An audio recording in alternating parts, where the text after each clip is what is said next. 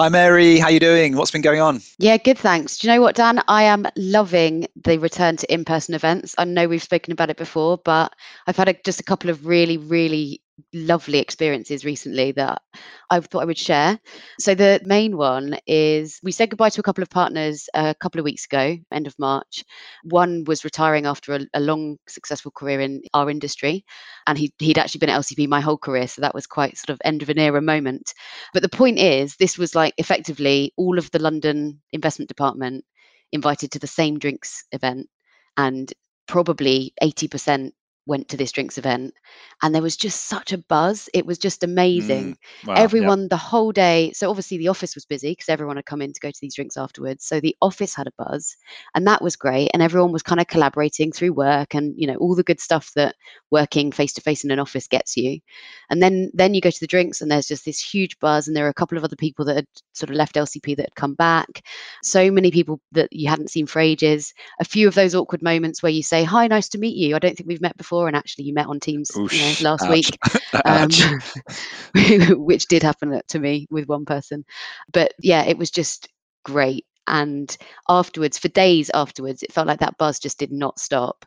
And the amount of people that said to me in one way or another, "How amazing was that? Isn't it great to be back to in-person events? Wasn't it so lovely? Don't we work with such great people? This is why I'm at LCP." Oh, it was just amazing. So yeah, I am raring to go for the next big event, to be honest. Yeah, it's great, isn't it? I mean, it feels like this return to in-person has been a bit slow, hasn't it? I mean, it still feels like we're at the start. It's been one or two on that scale that we had. Obviously, yeah, you and I did the episode at the Partner Forum, didn't we, as well? That was through, I don't know, 3-ish weeks ago now. Yeah. And that was one of the early days ones. I guess it's because there's so much of a lead time, isn't there, to organising them? That's the thing. So yeah, a few of them have been popped up. But yeah, I'm totally with you that there's just the vibe, the buzz, whatever it is, and the sense of connection and goodwill, all that sort of stuff just sort of gets triggered. So yeah, we were just trying to think, weren't we? It feels like there's going to be decent amount of that in May, hopefully, fingers crossed, touch wood, etc. There's a few things lined up, I think. Yeah, and it feels like hopefully across the board there is a real willingness now to do the in-person events. As you say, it started a bit slow. I think we're still going to see that if someone's got a holiday coming up, they're probably going to avoid some in-person events if they feel they can get away with it. But we're hearing about events being sort of sold out from a physical attendance perspective and that sort of thing. I think that's great. I really do. It seems like the sort of larger scale events obviously can live with some degree of cancellations. Like if you're organising something for 100 people, you can live with 20% of people if you have to dropping out. Whereas the ones I've heard that are still tougher are the kind of ones where you're trying to organise something smaller for 8 to 10 people, and then you get some dropouts and it starts making that really, really difficult. But the big ones in May, we've got the PLSA conference back end of May. I guess I'll see people there. Hopefully, let us know if you're going. And also, there's a Law Deb debate, isn't there, near at the start of May? So those two big industry landmark events in May. So that would be great. Yeah, absolutely. And that debate is on issues of diversity and I think the particular issue of quotas. But I guess we'll probably be covering those sorts of issues at some point on an episode in the near future as well. Yeah, looking forward to it. Absolutely. Cool. Well, should we get on with this week's? Let's do it.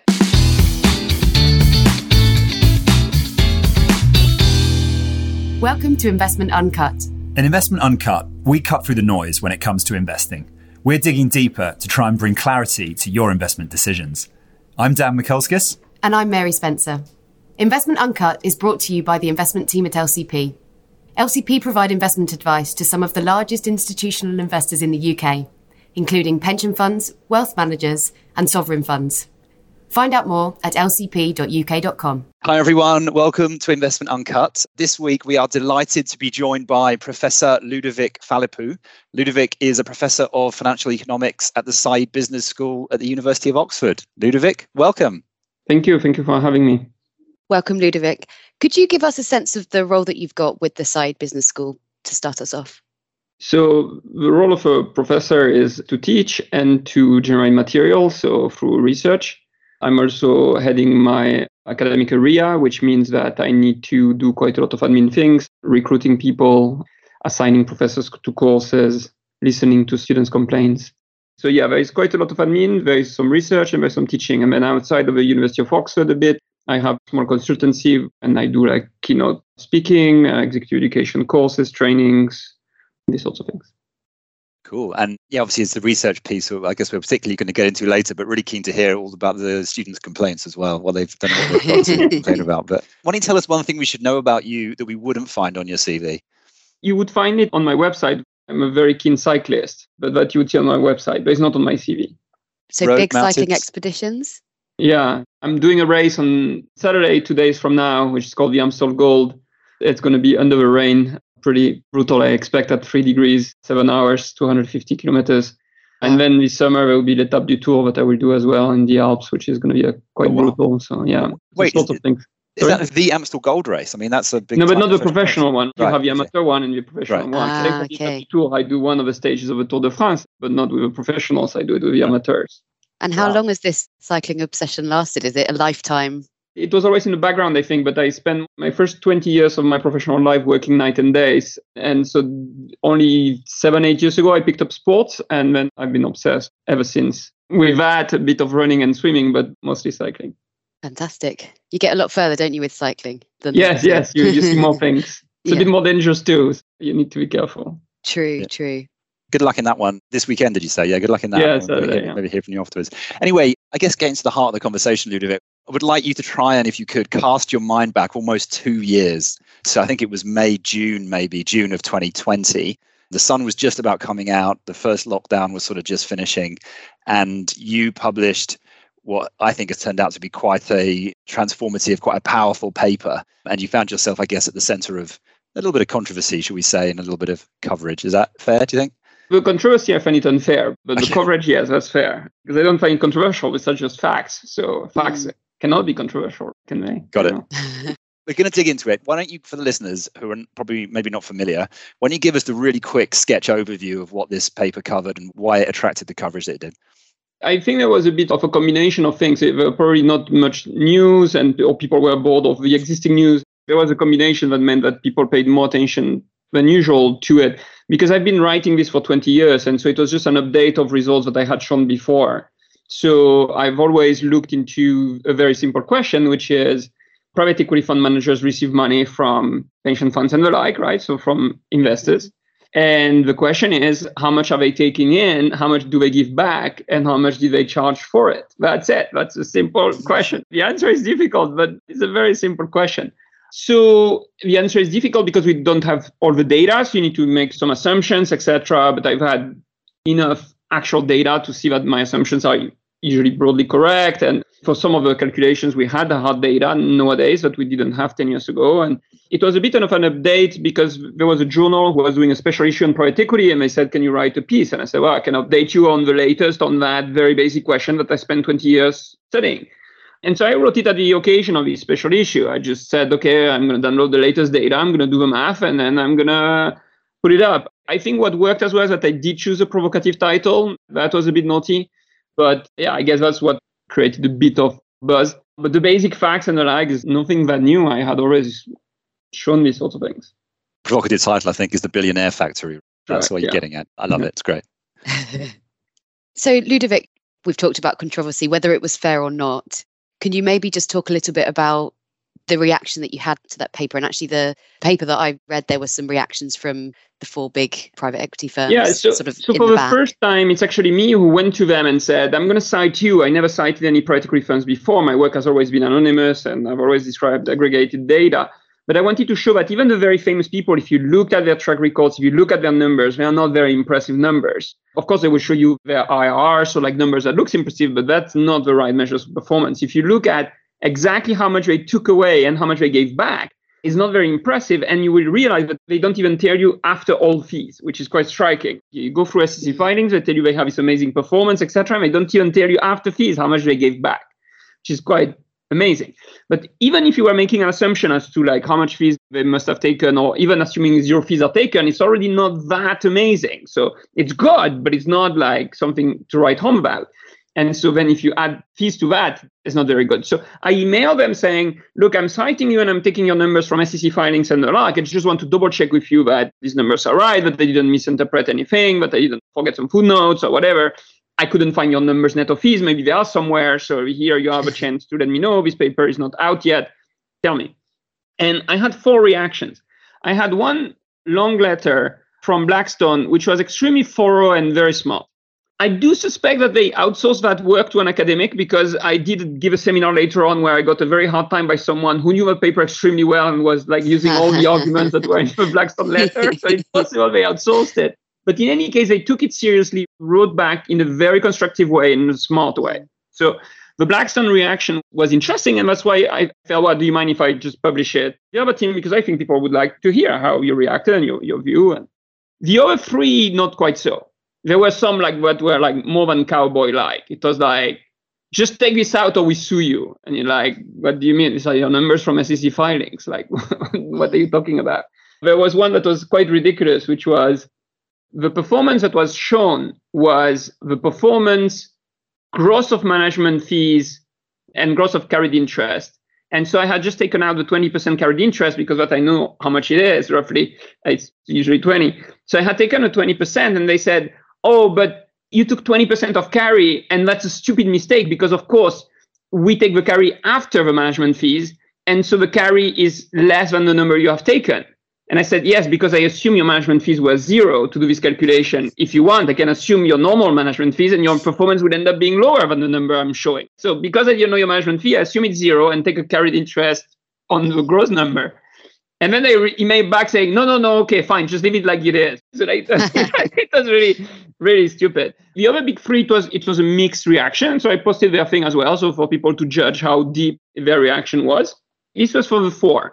Then the rest of the GPs and so on, they didn't really react. The lobby arm in the US did post something on their website pretty quickly, just saying, we don't like this, it's not true, here is our propaganda, our way of seeing things, and you see everything is good.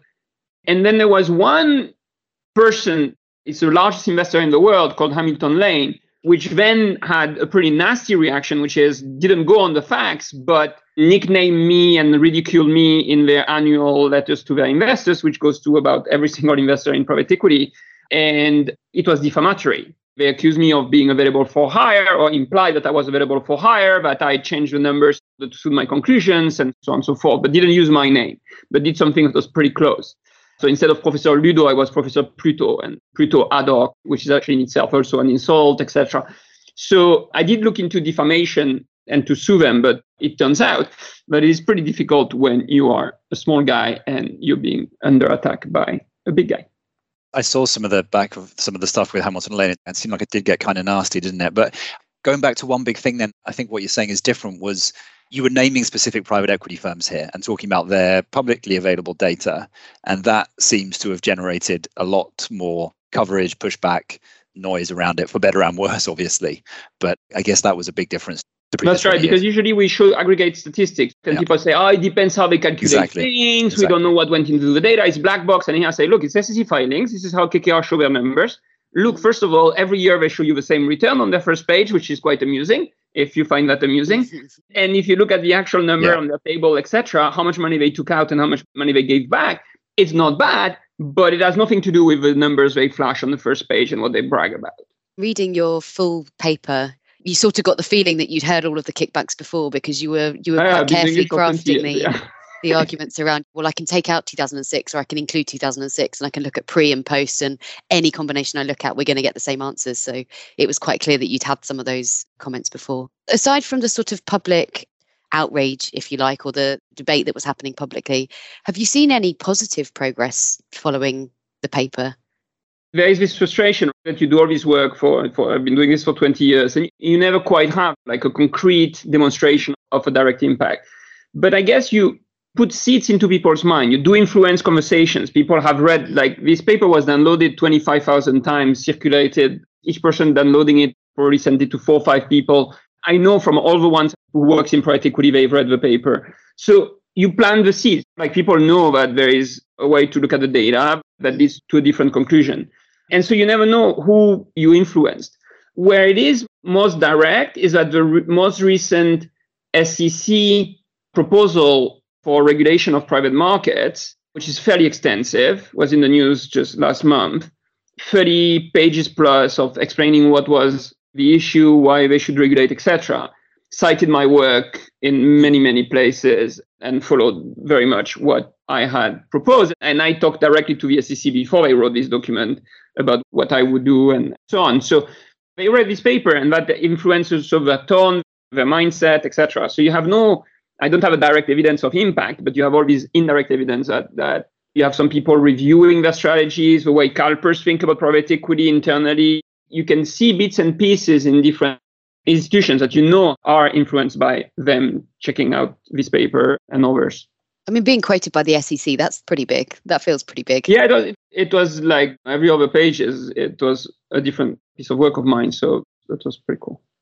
That's real change. So congratulations on that. That's brilliant. Well, the SEC hasn't implemented their change yet. Right. The other countries are not following suit, apparently, and we're not. Yeah. It's interesting just from my perspective, thinking about my own experiences. I've been sort of in the industry consulting for sort of 20 years.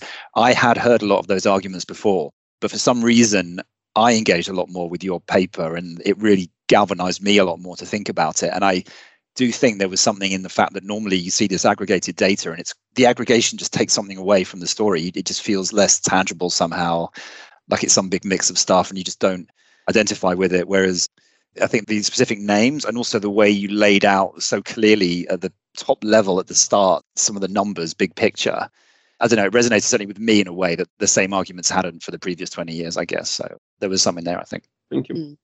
Well, let's dig into some of those details because I really want to talk about the IRR thing. That was one of the bigger points. But one of the bits I wanted to pick up quickly actually was just the intro. And I guess any listeners want a quick skim, I would recommend you just read the introduction because it's sort of one page, isn't it? And you kind of set out this argument for how effectively there's basically 200 billion of equity, of underlying equity value in the private equity market. It costs effectively 100 billion to put that 200 billion to work through fees, through consultants, through lawyers, all sorts of different stuff, the cost of debt, everything. And so straight away, there's a huge mountain to climb, I guess you could say, and a lot of money that's escaping there to a fairly small group of people. So it's an extremely expensive way of deploying capital. I mean, intuitively, if you are going to invest in a building, if you buy a building and you're going to start bringing in consultants and so on, paying all the transaction costs in the building, and you plan to hold it just for 3 years, and then you're going to sell it after 3 years, this is an expensive way of investing. And you buy an entire building, you need to do due diligence on the building, you need to check every single water pipes, etc. It's expensive. And so when you buy a $1 billion company, $10 billion company, there are lots of things to check. And so lots of people are working, and they are working at a pretty high fee. And so just to hold it for 3 years or 4, it's a huge, huge cost. And all the debt you're taking, I mean, the leveraged loan market, there are lots of participants there because it's very profitable. Any lending is at 3-4% origination cost and the like. It's large amounts of money. Sorry, let me just apologize quickly because that was one of those horrible situations where I didn't ask a question. I just made a long statement trying to basically show off how much I'd read the paper, which is something I always try not to do. So I've just committed to one thing that I try not to do in these podcasts. But anyway, you dealt with it very gamely. I'll let Mary take over now. So read the intro, people. Let's talk IRR and let's start with jargon busting. So if you could explain to the listeners what IRR is and then explain why, I guess, what is wrong with using IRR as a measure of performance and how is it misused? So basically, the sad truth is that when you have a non-continuously traded asset, you cannot talk about rates of returns. So I'm pretty sure that in the Middle Ages, I was not around, but nobody was talking about the rate of return. People were talking about, I'm doubling my money every 4 years, I'm doubling my money every 8 years, something like that. Because of the stock market, we got used to continuously compounding. And so we have a daily return, which we can compound monthly, yearly. And there are still mistakes made there, even for major indices like the S&P 500, about where you assume the dividends went in, what happened to the dividends in terms of reinvestments, etc. So even for publicly traded stocks, continuously traded assets, the rate of return is not as trivial as people think it is, but it is pretty close. It's fine. Okay, we can do a rate of return when it's continuously traded. Anything else, you cannot talk about the rate of return. But people are obsessed. They want to know, is it 4% or 6% I'm getting a year? And we cannot give a number. So to give a simple example, imagine you buy a house for 1 million. 3 years later, you spend $1 million of repair. 2 years after that, you sell it for 3 million. What is your rate of return on this house? Don't know how to calculate it. Can calculate the rate of return only if you have one investment, one divestment. If you tell me I bought this house for 1 million, I sold it for 3 million. 5 years later, I can tell you your rate of return. I can annualize that number. If there is any intermediate cash flow, I'm toast. I cannot tell you. So then, because people want to know a rate of return, then you have to make some assumptions. So IRR is going to make an assumption. So what is the assumption IRR is making? IRR is going to be a very complex thing to solve. You can never do it by hand. It's a computer that solves it. And what it is that it says, okay, take all the intermediate cash flows, compound them to the end date at a rate that you called X. So then you bring all these intermediate cash flows to the end, and now you have two cash flows. So now you can calculate the rate of return because you have your initial cash flow, and then you have your end cash flow, but your end cash flow is a function of X. Like all these guys who got, and in a complex way, because you have 1 plus X to the power 5 for the guys who are here 5 years, etc., etc. It's a fairly complex expression, polynomial of X's at the end. So now you have a first cash flow and the last cash flow being a function of X. And you can calculate the rate of return doing the usual thing, which is take the last cash flow, divide by the first initial cash flow, and then annualize that number. That will give you a rate of return, let's say, Y. Now, Y is a function of X. So you have two unknowns here in one equation. It's not solvable. So what does IR does? It says, how about I assume that X is equals to Y, and then now I have only one unknown in one equation. What is X? And X is going to be the IR. So basically, what that does is that you are going to assume that all the intermediate cash flows are reinvested at the rate of the IR. So when the IR is negative, you've lost money on the investment. You assume that every year, what was given to you, you burnt it every year. So if you hold an investment for 20 years and you've lost money, every intermediate distribution, you assume that you have burned some of it every year. Every year, continuously, you burn some of it, which is a crazy assumption. That's stupid. Now, people know it's stupid. And if you take any brochure of private equity, you will look at the list of their investments, and absolutely every single time that you see an investment that has lost money, in the column for IR is written non-meaningful. Every single time. You will never see a negative IR. And they are right, it is non-meaningful because an IR that is negative is a stupid one because it makes a stupid assumption. But the flip side of that is that any IR above 15% is equally non-meaningful because it is impossible that you have reinvested anything above 15%. But that IR is always shown. Right? So basically, if you have an IR which is anywhere between 2-3% and 12-14%, it's cool. It gives you a ballpark idea of what the number of a return is. So if you look at the return of CalPERS, since inception, IR is about 11% in private equity. That's roughly what they got. If you were to compare it to public equity, 11% is where they are. And if you look at how much money multiple they got, it's 1.5 times, a bit less, 1.5 times. And indeed, if you hold things for 4 years at 11%, you multiply your money by 1.5. So that makes sense. But if you take a KKR where they tell you that the IR is at 26%, that doesn't exist. And so that means that everything they distributed since 1976 is supposed to have grown at 26% a year.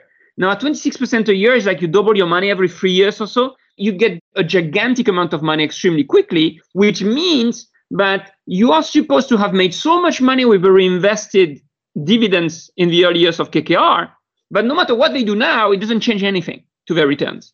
And this is why one thing that I show is that KKR, since 2006, that they published this number officially, I know their number since the 90s, it's still the same. But since 2006, the public number, it's always the same. It's 26%. Every single SEC filings the last 16 years is 26%. I mean, even Bernard Madoff would be like amazed at such a thing. It's incredible. Except they're not cheating. Madoff was cheating. KKR is not cheating. They're just using a stupid way of measuring returns, which everybody is very happy with. But it's a very stupid way and very misleading. You take somebody like Apollo and they're 40% return. I mean, compound anything at 40% for 25 years, you'll have some fun looking at the end number. It's ridiculous. You would start with 100 million at 40% over 20 years, you have a GDP of the US. It's ridiculous. So that's the issue. We don't know how to calculate the rate of return. There will be some ways if you need to make an assumption. There are some assumptions that will make more sense than the one that IR is making. In most life situations, the assumption that IR is making are not completely crazy. But when you know the problems with IR, you can also, in private equity, time your cash flows in a way that then you play on the weaknesses of the IR and then you just explode it. So for example, what you do is that you're going to try to have a credit line to move away from the starting date, the negative cash flows. You're going to try to exit your winners very quickly in order to have a first big positive cash flows. And then your losers, it doesn't matter how when you realize them. So if you know that the IR has this weakness, you're going to try to have a very big cash flow early on by exiting your winner. So you make 10 investments. One of them is bound to have won quite a bit after 1 or 2 years. You exit that one, you hold on with the rest, and you will have an amazing IR. And so that makes it a completely stupid measure in most situations because it's so easy to gain. And then people compare it to a rate of return with public markets and say, all these guys from public markets are complete dummies. Warren Buffett has 18% IRR over 40 years. He's one of the richest guys on the planet thanks to his investments. And he's at 18%. 18%, if you watch any private equity presentations, is barely the median guy. So it's like everybody in private equity has more return than Warren Buffett, except I don't see any one of them with as much money. But and that's the key point, isn't it? Sorry, Dan. Yeah, this really struck me when I read the paper. And I think I'm a qualified actuary, so in the back of my mind, I'd always had this idea that IRR was a bit different. There was something weird about it, but it was basically fine kind of thing, was probably how I saw it. It's probably how a lot of people see it. It's how it's written in all the finance textbooks. Yeah, it's got this weird thing in it about it, it's cash flow, something about that, but basically wave your hands, we can use it as a return. And for the first time when I was reading your paper, I was like, oh, actually, maybe that's not such a great assumption. And the point you made about all the firms having these since inception IRRs of like 26 was quite striking. If I sat down with a spreadsheet, must have been bored that month or something. When I sat down with a spreadsheet, I was like, you know what, let's see if I can try and reproduce this effect, because I wasn't quite sure if I believed it, basically, but I wanted to see it with my own eyes. It took me like 5 minutes, or maybe even less than that, like 3 minutes. It's super easy to create this sticky since inception IRR, where you say, founded the firm in 1970, you get a big cash flow back the next year, and then whatever you do for the next 40 years, you exactly. have 25% since inception IRR. I thought I was going to have a whole afternoon of playing with spreadsheets. It was done in like 3 minutes. It takes a sec. I have it on disappointment. my website. And I suppose the tricky thing, of course, is when you then trying to compare that to something else that's measured in a different way, as you say, Ludovic. So comparing it to public markets. I mean, do you have thoughts on how should investors think about public versus private when there is this huge issue with the way you measure performance? At least they should try to do a PME, which is basically a net present value. Now, the problem is that now people like Hamilton and the like, they call things PME, but it's actually a spread of IRRs. So we need to be careful because now it's funny. It's like you say, okay, no, we have a better way. It's called PME. And people say, oh, okay, so I'm going to take my screwed away and I'm going to call it PME. And so I'm cool. It's like, no, you're not supposed to like take the right name and putting on the wrong thing and then say that you're fine. This is not how it works. So yeah, calculate net present values and taking ratios of them, like the PME is a better approach. I show that in the paper. You need to change a bit the benchmarks. You need to know a bit about your benchmarks because people tend to assume that there is like one such thing as like stock market return, and there isn't. It depends the sub-time period you're looking at. There are very different indices, and even in the same space. I had this back and forth recently with a senior academic in my field that disagrees strongly with me. This one was vocal about it. And so one thing he said was like, I don't understand your problem. You keep on telling me that private equity invests in small and mid cap, and so I should compare it to that. But I've used the Russell 2000 and I have the same results. So what is your problem? Okay. And the problem was that they said, look, the Russell 2000 is the worst performing mid cap index by miles in the 90s and the 2000s. And you take any other ones like the S&P 600 or 400, it is something like that, you will have a different answer. And the guy goes like, this is stupid. Like you are just fishing for indices that do better than my Russell 2000. Everybody's using the Russell 2000. So you're the one doing data snooping. I'm the innocent one. I picked the Russell 2000 and it works fine with it. So you're the one fishing for something else. And my answer is, the reason why everybody's using the Russell 2000 as a benchmark is precisely because it's the worst performing index. It was designed to underperform in order for people to buy it for benchmarking. That's by design. So even if you take the same space, like small cap, mid cap, US stock market, even there, you will have different benchmarks with very different numbers. So even if you adopt the right method, like the PME, you would have to be still pretty well informed about the different indices to use and not to use. And same like if you do Europe, private equity in Europe has done much better than public equity Europe. It doesn't take too long or too much knowledge to know that in Europe, what is publicly listed is 15% of the European market cap is Switzerland. In private equity, Switzerland is 1%, doesn't exist. In public equity, it's 15% of the European stock market. You take oil and gas, food companies, it's 20% of the European stock market. There's hardly any of that in the private equity. Private equity is all tech and healthcare. So you're comparing sectors that are completely different, geographies that are completely different, and then you end up with, you say, oh, one is much better than the other, but you compare the apples and potatoes.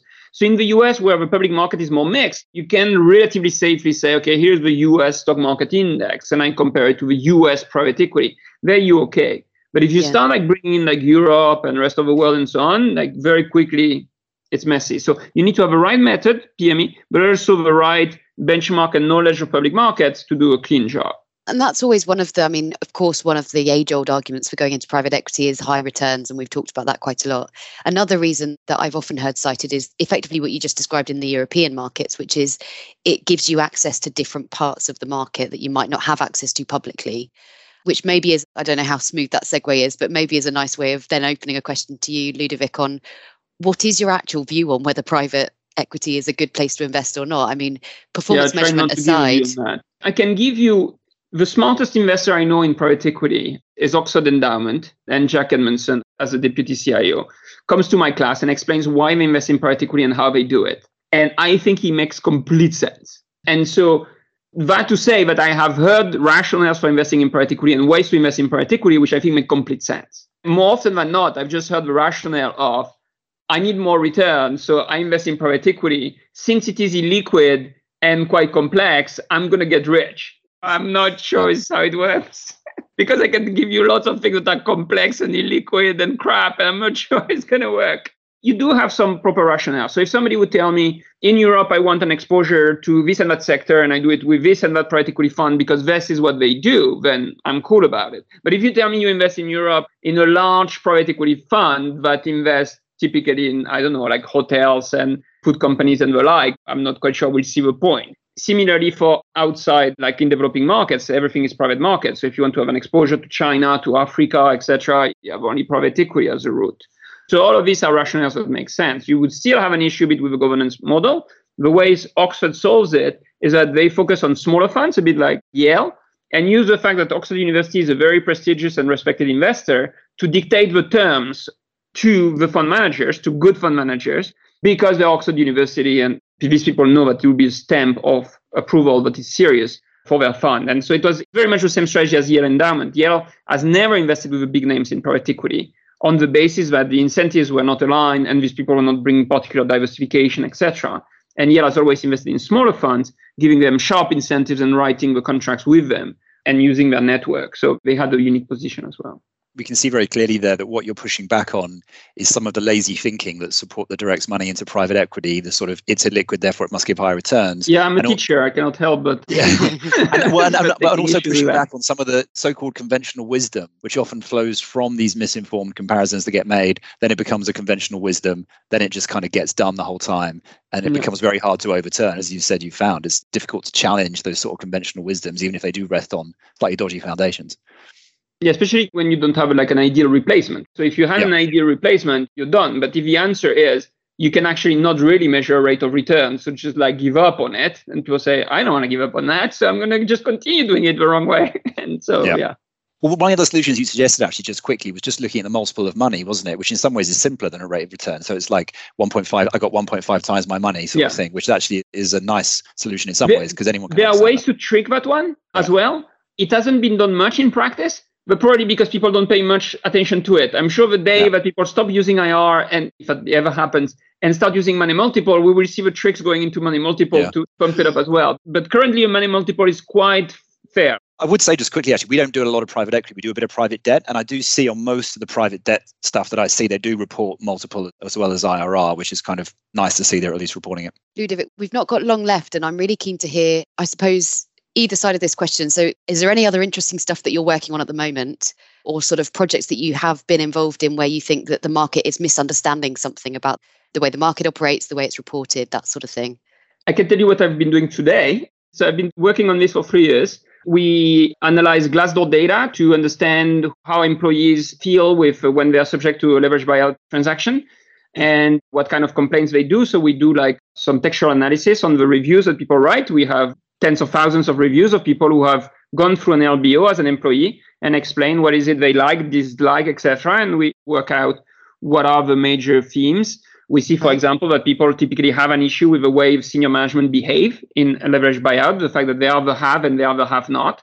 But they do acknowledge that operationally things are working better compared to other companies. So that's the sorts of things I'm working on. I also identify some GPs that seem to be treating their employees differently than others. So there are some good ones and bad ones, apparently. It makes a difference. Who is the GP? It makes a difference what the sector is and so on. So I'm quite interested in looking at these issues of welfare of employees and consumers and so on and so forth in private equity held companies.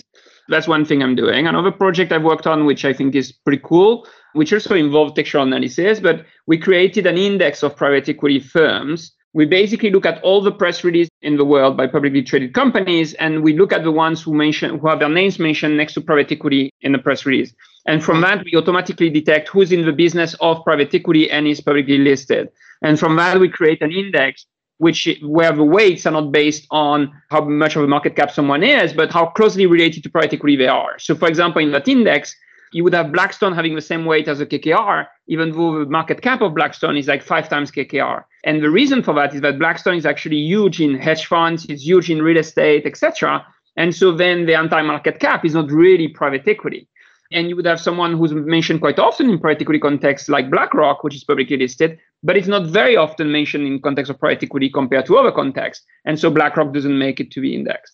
And so we have this index, which also has like a smart liquidity management aspect to it, which can then mimic the underlying returns of private equity funds. And we find that the correlation with things like the Cambridge Associates private equity index is very high. The returns are the exact same. So I've had 12% return average on this index since 2008, since I could be constructed, with high correlation with private equity fund returns. My big regret there is that I developed it in partnership with JP Morgan, and they had an embargo on it. They put it on for their clients on Bloomberg, but there was an embargo on the thing. And since I wrote the paper, and it was 18 months ago, so right after my billionaire paper, that was the next one, my index was up like 80%. And then nobody could see that because it was under embargo. And so now I'm coming out with a paper. I'm like, the last 18 months, I'm up 80%. And then nobody believes me that it was an ex-ante thing, that it's exposed. But I said, look, it's very good. That is pretty cool because it's something a bit technical, very some innovation on the liquidity management of that index as well. It's a pretty smartly designed index, which is something I also feel strongly about. I find a lot of passive investing to be a bit stupid, not thorough enough, a bit lazy thinking, like Dan would say. And so that's something else I'm working on and I'm very excited about. And it's again based on textual analysis quite a bit. Yeah. Cool. So is that something the embargo is lifting soon? So we'll see that. It's publicly available. It's called Thematic Investing, the case of private equity. It's on my website. It's out there. Fantastic. We'll link to that in the show notes for sure. Ludovic, as we wrap up today's episode, what's the one thing that you'd like listeners to take away from this? I'm not sure. I would like to think that there's not just one thing, but it's like a classic prof thing. I cannot boil it down to one thing. Be very careful to all the marketing of private markets. You don't have protections of regulators. The regulators in public markets, like for mutual funds, spend 100 years since like the Investment Act of 1940. Years after years, always added rules as they saw more and more. There was a new trick in the marketing of mutual funds and the like. Marketing people can have a wide imagination. And when you have no protection from regulator about how you present a track record, what is it you can say, how you can calculate things and not, and so on, you need to be extremely skeptical about any marketing brochure. And so my own bias then is like, be educated as much as you can. And if you want solutions for that, I have online courses, I have a book, I have all kinds of things. So inform yourself, listen to the podcast like the ones you guys are running, read books, watch some videos, etc. Be careful of what you receive for free as information by marketing people. Got it. Be skeptical of marketing. That comes across pretty strong. We'll link to all your books and your courses and stuff in the show notes for sure. People want to check them out.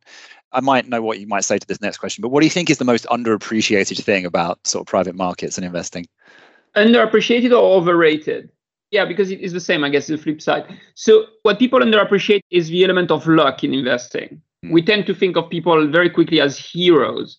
And so then the corollary of that is also that if somebody has made a lot of money, this person must be necessarily extremely clever. And they're like, well, this person is usually hardworking most of the time, probably a bit clever, but luck played usually a huge role. And what also plays a huge role usually is that someone found a loophole. So there were things that shouldn't have been quite legal, and then it was borderline, it was gray, and the person went in it and got lucky that they didn't get caught or whatever, and they made it. So the element of luck with the corollary of the loophole type of thing, I think we need to bear that a lot more in mind and not to equalize somebody made a lot of money, therefore this person is like super smart. I think it's what is overrated, but it's the opposite of that is what is underappreciated.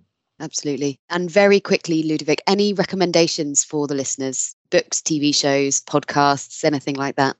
Your podcast, TV shows, I'm not sure. I know of any good ones. There are a few people on social media that post interesting things like Dan and others. There's tons out there. I have my own stuff, so I'm biased towards it. But don't worry, we'll link to your social profiles, and I'm flattered to hear that you read my stuff as well. So we'll put some stuff on there every now and then. Brilliant. Well, I think we're out of time. You've been really generous with your time today, Ludovic. Thank you so much. It's been a really good conversation. Thank you so much for your time. Thank you. Thank you very much, both of you. Thanks, Ludovic. That's it from us this week on Investment Uncut, but join us again next week for another episode. Take care.